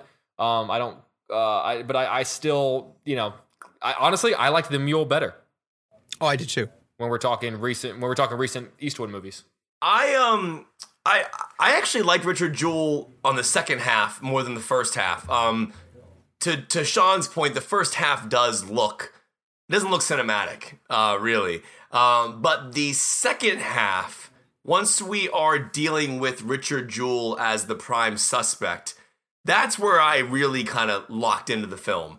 I could not believe, and you guys, like, one of the things that blew my mind is a lot of that stuff really happened. Like, they threw him in interrogation rooms like that, and it blew me away, like how much he was being bullied. And I thought that Paul Walter Hauser carried that emotion so well. There's a great moment in the film where up until a certain point, we think that he doesn't understand people are making fun of him. And at one point, he literally explains to Sam Rockwell's character, "Oh no, I know what he's saying. I know what John Hamm is saying when he's saying that." And I thought that was a really pivotal moment in the film and the storytelling for me, that this character for the first half, we don't really understand. We don't really know what he's going through. And it's that little moment that was so jarring to me that put me in a position where this guy knows what's going on and he knows what he has to do. And I think him and Kathy Bates and Rockwell, those performances are so damn good that I recommend it, because I think the second half of the film really delivers. The first half, I agree with Sean on. It's not a great film, but I thought it was a decently good film. And I think that you put aside 1517 in Paris, which was I didn't like at all, actually. I liked it better than The Mule. It's nowhere near Mystic River. It's nowhere near classic Unforgiven Eastwood type movies, but I don't think what's his last great movie? Letters from Iwo Jima? Great movie, I think. Yeah, great movie. The last great movie he made. Mystic River. What was? I think $1 Million Baby. I like $1 Million Baby a lot. So I think $1 Million Baby is extremely manipulative. I find that movie to be. That's fair. Jake, you're with me on that? With you. I Yeah, just found I'm that with film to be like. Like Jake said, a point. Who said the point about like looking to the audience and going, "Get it?" Like, that was Jake, right? That's That's how I felt in $1 Million Baby. Every 5 seconds. Why do you hate Morgan Freeman, Kevin? I love Morgan Freeman. I just don't love $1 Million Baby. All right, let's get to the last two movies that are opening this week. Uncut Gems, we have raved about. If you've been listening to the podcast at all recently, you know that we are saying go see it. So I want to spend just a minute or two on Bombshell because it's heading into a packed marketplace. It recently picked up the SAG nomination. It does have, in my opinion, some really strong performances, but to me, it's one of those films. So it's about the Fox News scandal. It's about Roger Ailes. It's about the case that was brought up against him by Gretchen Carlson. And the cast obviously includes Charlize Theron, who we just mentioned is getting a lot of awards attention, Nicole Kidman, Margot Robbie, John Lithgow playing Ailes. It feels, and we get one of these almost every year. It's a movie that rushes to tell an important story that's contemporary, and in its rush to get there, might miss out on telling either the complete picture or really figuring out which way it should have gone. From this perspective, I almost thought going into it was Gretchen Carlson's story, and then it shifted to Megyn Kelly's story, and then Margot Robbie's story got a little bit overlooked because of that, and I almost just wonder if the screenplay needed a few more passes. It's not a bad movie by any stretch, and I was moved by a lot of it. Some of it's really, really powerful, but I also felt like it was a movie that probably could have picked a lane a little bit stronger, so I ended up just kind of appreciating the performances in it and not sure that I'm going to remember the movie itself, in a year or two from now. Like someone will bring up, oh, remember the Fox News movie that they made? And I'll be like, yeah, right. What was that movie called? Who was in that movie? And I'll kind of, sort of blank on it. But that's how it hit me. So while I can definitely understand why people are curious of checking out the performances, it almost feels like this is one you can wait for streaming potentially. Maybe see it on one of the cable channels when it comes back around. All right, let's get to this week's blend game because it is a major topic, and I think we're going to want to spend time explaining our picks. So we've been going through the decades, started with the 60s, worked our way through 70s, 80s, 90s, obviously, and now we are up to the 2000s. And so a lot of people played along on social media with 2000s blend, and we're going to give you guys our picks, starting with Mr. Jake Hamilton. Jake, I'm going your first? favorite movie of the 2000s is? Look, this is probably going to be the biggest difference between, where we really have to differentiate favorite and best, because I get that there are some truly, truly, truly great movies that came out this decade. But none more so that I love or have had as much of an impact on me. And there couldn't be a more perfect episode to pick this particular movie. But for me, it's going to be Road to Perdition. I think it is just, for me, probably the quintessential father-son movie. It's my favorite Tom Hanks movie of all time. I think it's one of the most beautifully shot films in existence, honestly. I'm not being hyperbolic. I really think Conrad Hall's work is some of the most beautiful work that's ever been put to film. I think Thomas Newman's score is incredible. And just this almost Shakespearean, tragedy, Greek tragedy maybe, this Greek tragedy of fathers and sons, and how we're the struggle of sons wanting to live up to who our fathers think we are, and but then on the flip side of that, fathers not wanting their sons to become them. I just think it takes just this and it turns the city that I now live in into this like really kind of mythical world.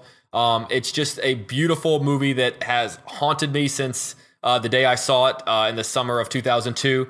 And I've loved it every day since. It's one of my favorite movie posters of all time. There's a great poster of Tom Hanks, and he's half hidden in the rain. Like the brim of his hat kind of hides his face in shadow, and the rain's coming down. And he's got on one hand, he's got his son by the arm, and the other hand, you just see peeking out from his trench coat, you see the tip end of a machine gun, and the rain's coming down, and it just says "Pray for Michael Sullivan." And I just think that's one of the most freaking like chill-inducing posters. Everything about Road to Perdition, the double entendre of Perdition being the town that they're trying to get to, but also meaning hell.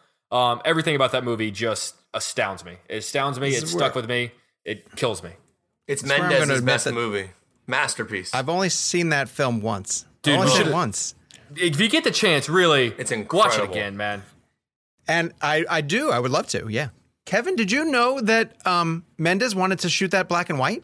And no, Conrad Hall wanted to shoot it black and white, and Mendez said no.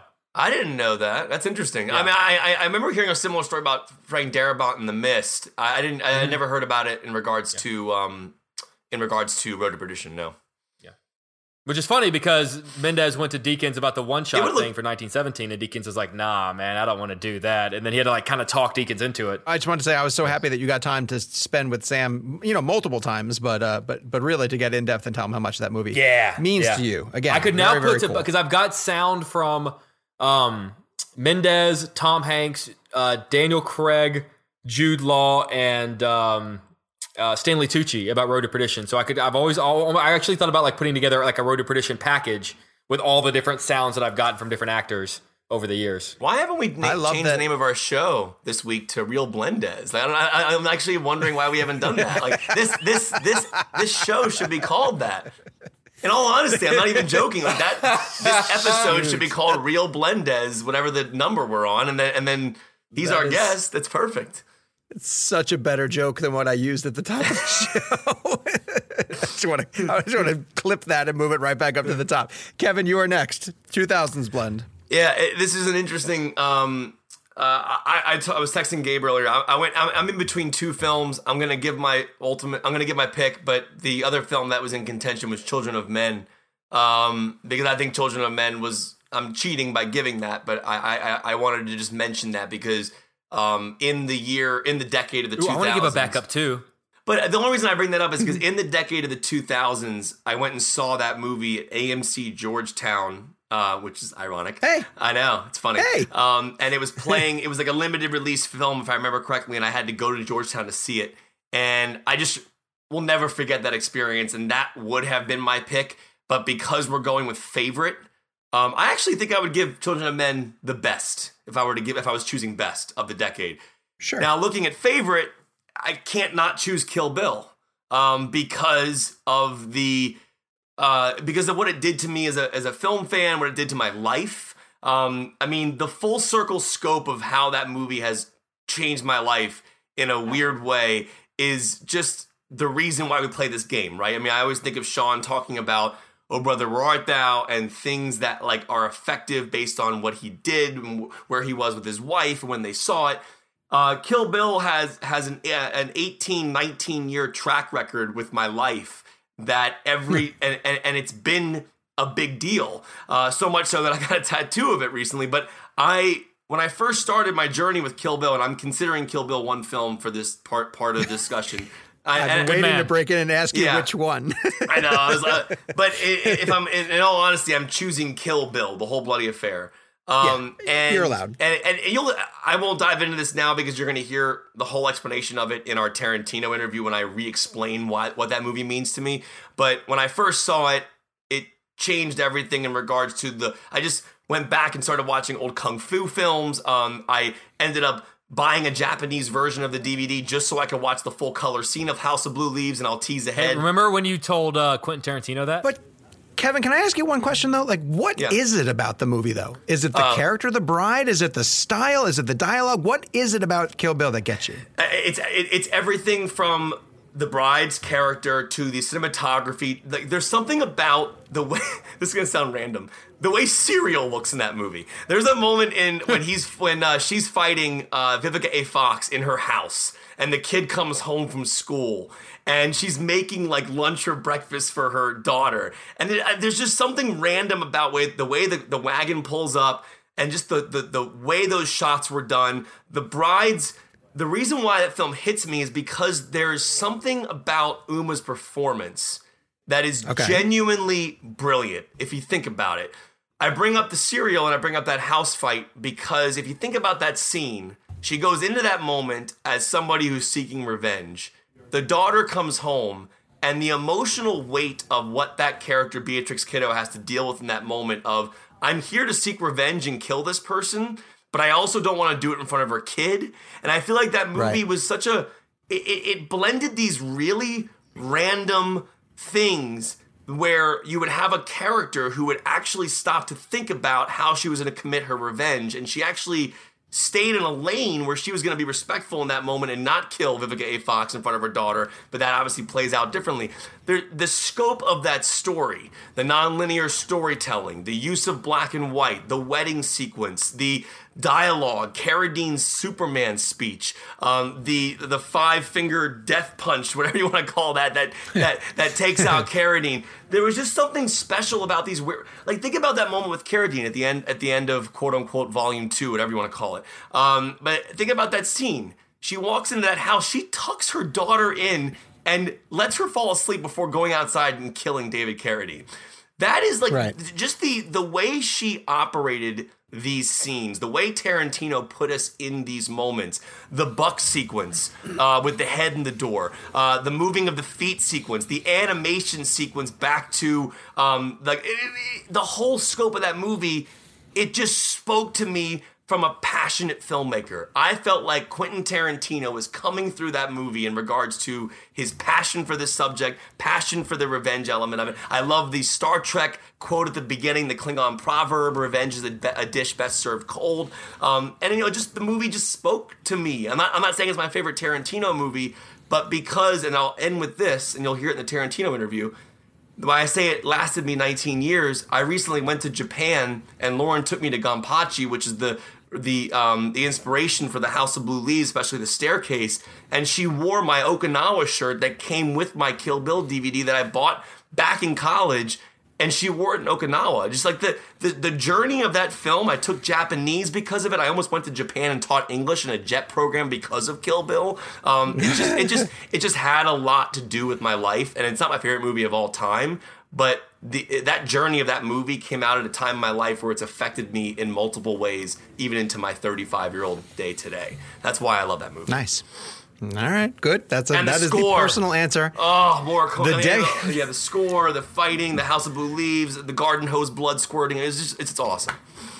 The decades episodes tend to bring out the really personal answers from all of us, and that's what I love about them. I think they're fantastic. I'm actually going to be really sad when this little saga that we've been doing is coming to an end. We have one more, and we're going to be doing it on our 100th episode with all of you, and that's going to be really, really cool. Okay, I get to wrap it up. My runner-up would have been WALL-E, because WALL-E is one of the most... I also want to give my runner-up at once. Go ahead. What's your runner-up? What's your runner-up? Almost Famous. Well, my pick is Almost Famous. My pick is Almost Famous. My pick is Almost Famous. Almost Famous. I genuinely didn't know that. I did not know that. Yeah, no. Okay, so now I can actually say I'm stunned neither of you picked The Dark Knight. I just assumed that was going to be a choice. Dark Knight was in the back of my head only, and the reasoning I would have given for Dark Knight that was the first time I ever experienced a filmmaker make a feature film that opened up to 70 millimeter IMAX within a feature movie. But it wasn't enough it wasn't enough weight on me as Kill Bill was. But Dark Knight was actually in my top 5 of choices. So people know, if they pay attention to my social, I play in a band. I play drums now, but growing up, I played guitar. My whole life, I played guitar. I self-taught, took a couple lessons from a guy, but then he got to a point where I kind of realized he wasn't teaching me anything else anymore, and so I just kept playing on my own. And started a band in high school, played in bands all through college. So I love the musician lifestyle. It's funny I write about movies because I love musicians and music and all that stuff, not even more, but that's like a release. Like music becomes like a release because I'm immersed in movie stuff all the time.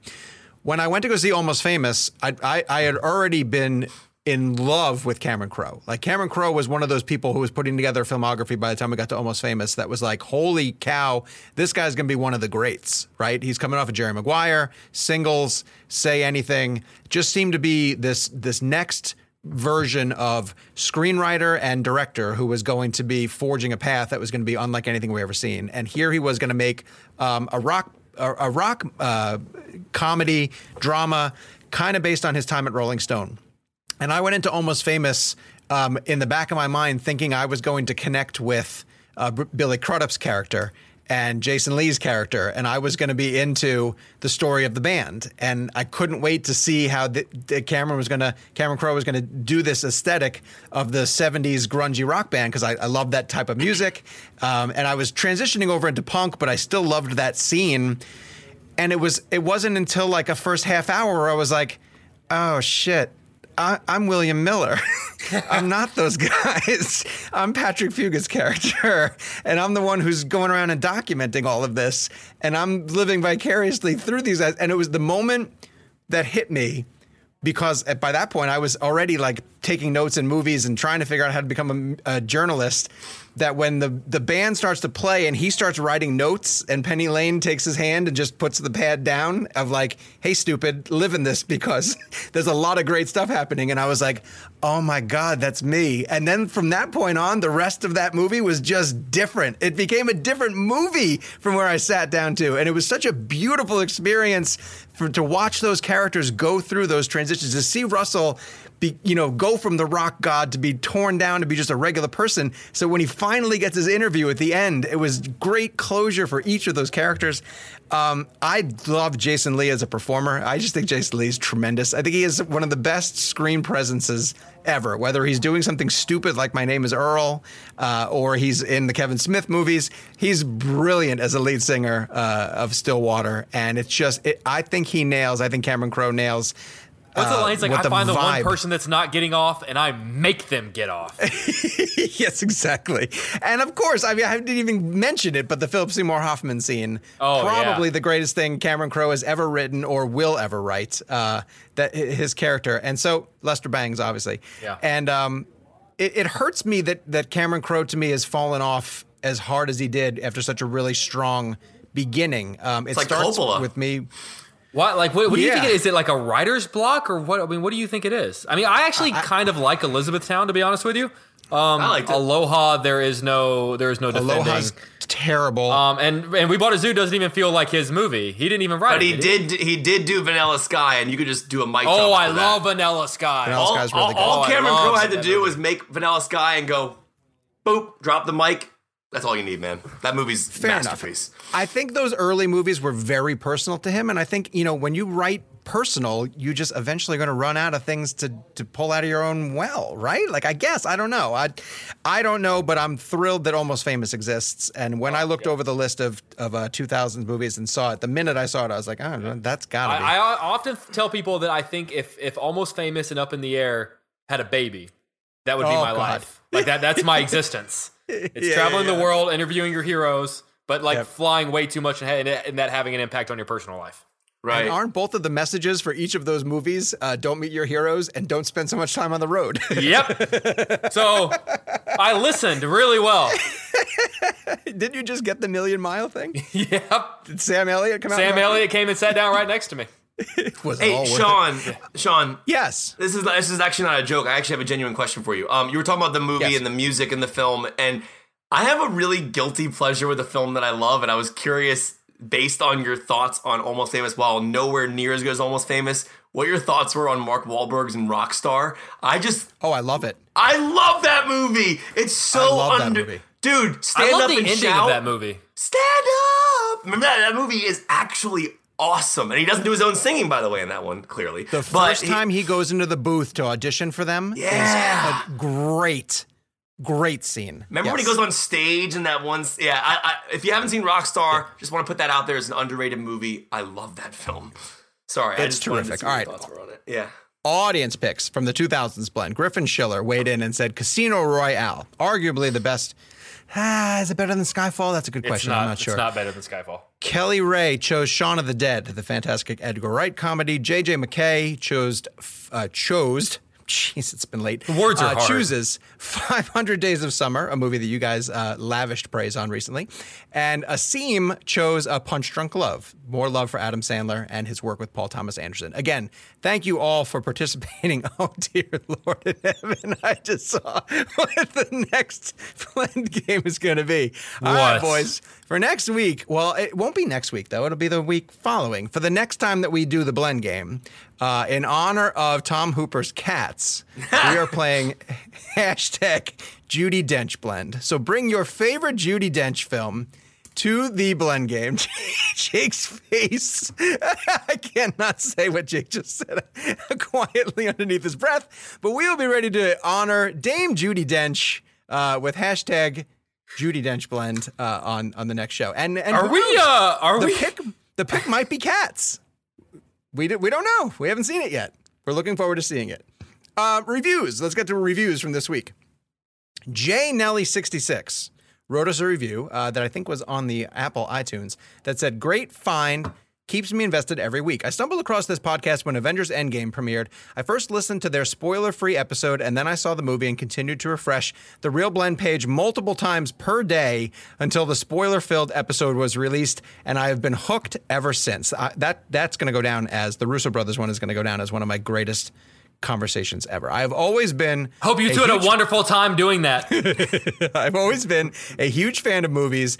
I can spend an entire day watching movies and never get tired or bored, and I especially like looking behind the scenes to see how they are made. This podcast is a perfect blend of the two. 3 hosts and a quote-unquote producer who genuinely love movies and love discussing them, and also go behind the scenes with the high-profile actors and directors who create these films to ask the non-traditional questions that make a fan like me want to hear about. I'm so happy to have found the Real Blend podcast. It truly makes my daily commutes easier, especially since they are almost at 100 episodes to go back to, and would recommend to...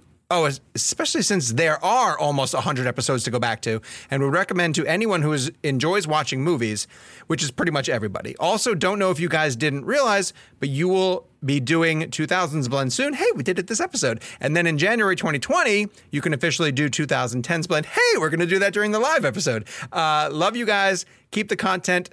Love the content. Keep it coming. Dunkirk with all exclamation points. Oh my God.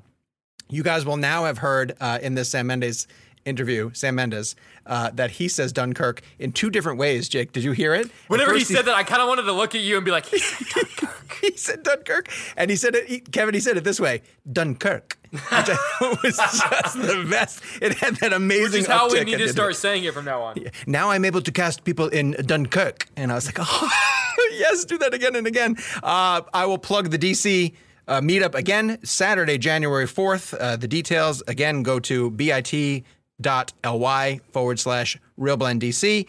It's filling up. Now you guys know it's going to be a live show. We're recording the 100th episode. Then we're going to be doing a meet and greet at a neighborhood location that are part of the details on the page. You can also go to social media and follow the boys at Jake's Takes, at Kevin McCarthy TV, at Sean_O'Connell, and the page for the show at Real Blend. We also have a Facebook community page that you guys can go and join and have film conversations with all of your favorite members of the Blenders family, which is only going to grow when we get to episode 100. So next week's episode will be the Quentin Tarantino interview in full. We simply cannot sit on it anymore. We want to get it out to you guys as quickly as possible. So we're going to record that. We're going to post it, and you guys will be able to listen to the entirety, the whole bloody affair next week. Yes, Kevin? Sean, I was just curious, during your Sam Mendes discussion, Yes. did he happen to bring up his favorite movie? His favorite actor from actor. Oh, I'm like really botching What this. the fuck are you saying, dude? This one has a lot of layers. Let me say it now since I messed it up. Jesus.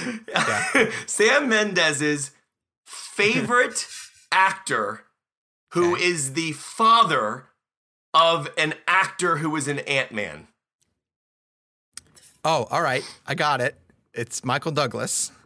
No, it's Kirk Douglas. Kirk It's Douglas. Dunkirk Douglas. Yes! There we go. All right, sorry. That one was like... Okay, I had to I'm sorry. The really payoff get there. was not worth the Yeah, setup but I of got that it. one. Dunkirk Douglas. I gotta say that you hit a high note with me with Blendez, That was but now good. you hit a low note with But sometimes it's just better just to find the way there, right? Like that's even better sometimes it's than not though. All right. We'll be back next week with the full Quentin Tarantino. And until then, Dunkirk Douglas. Dunkirk Dunkirk Douglas.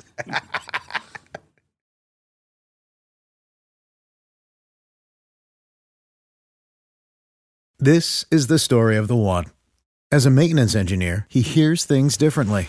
To the untrained ear, everything on his shop floor might sound fine, but he can hear gears grinding or a belt slipping. So he steps in to fix the problem at hand before it gets out of hand. And he knows Grainger's got the right product he needs to get the job done, which is music to his ears. Call, click Grainger.com, or just stop by. Grainger, for the ones who get it done.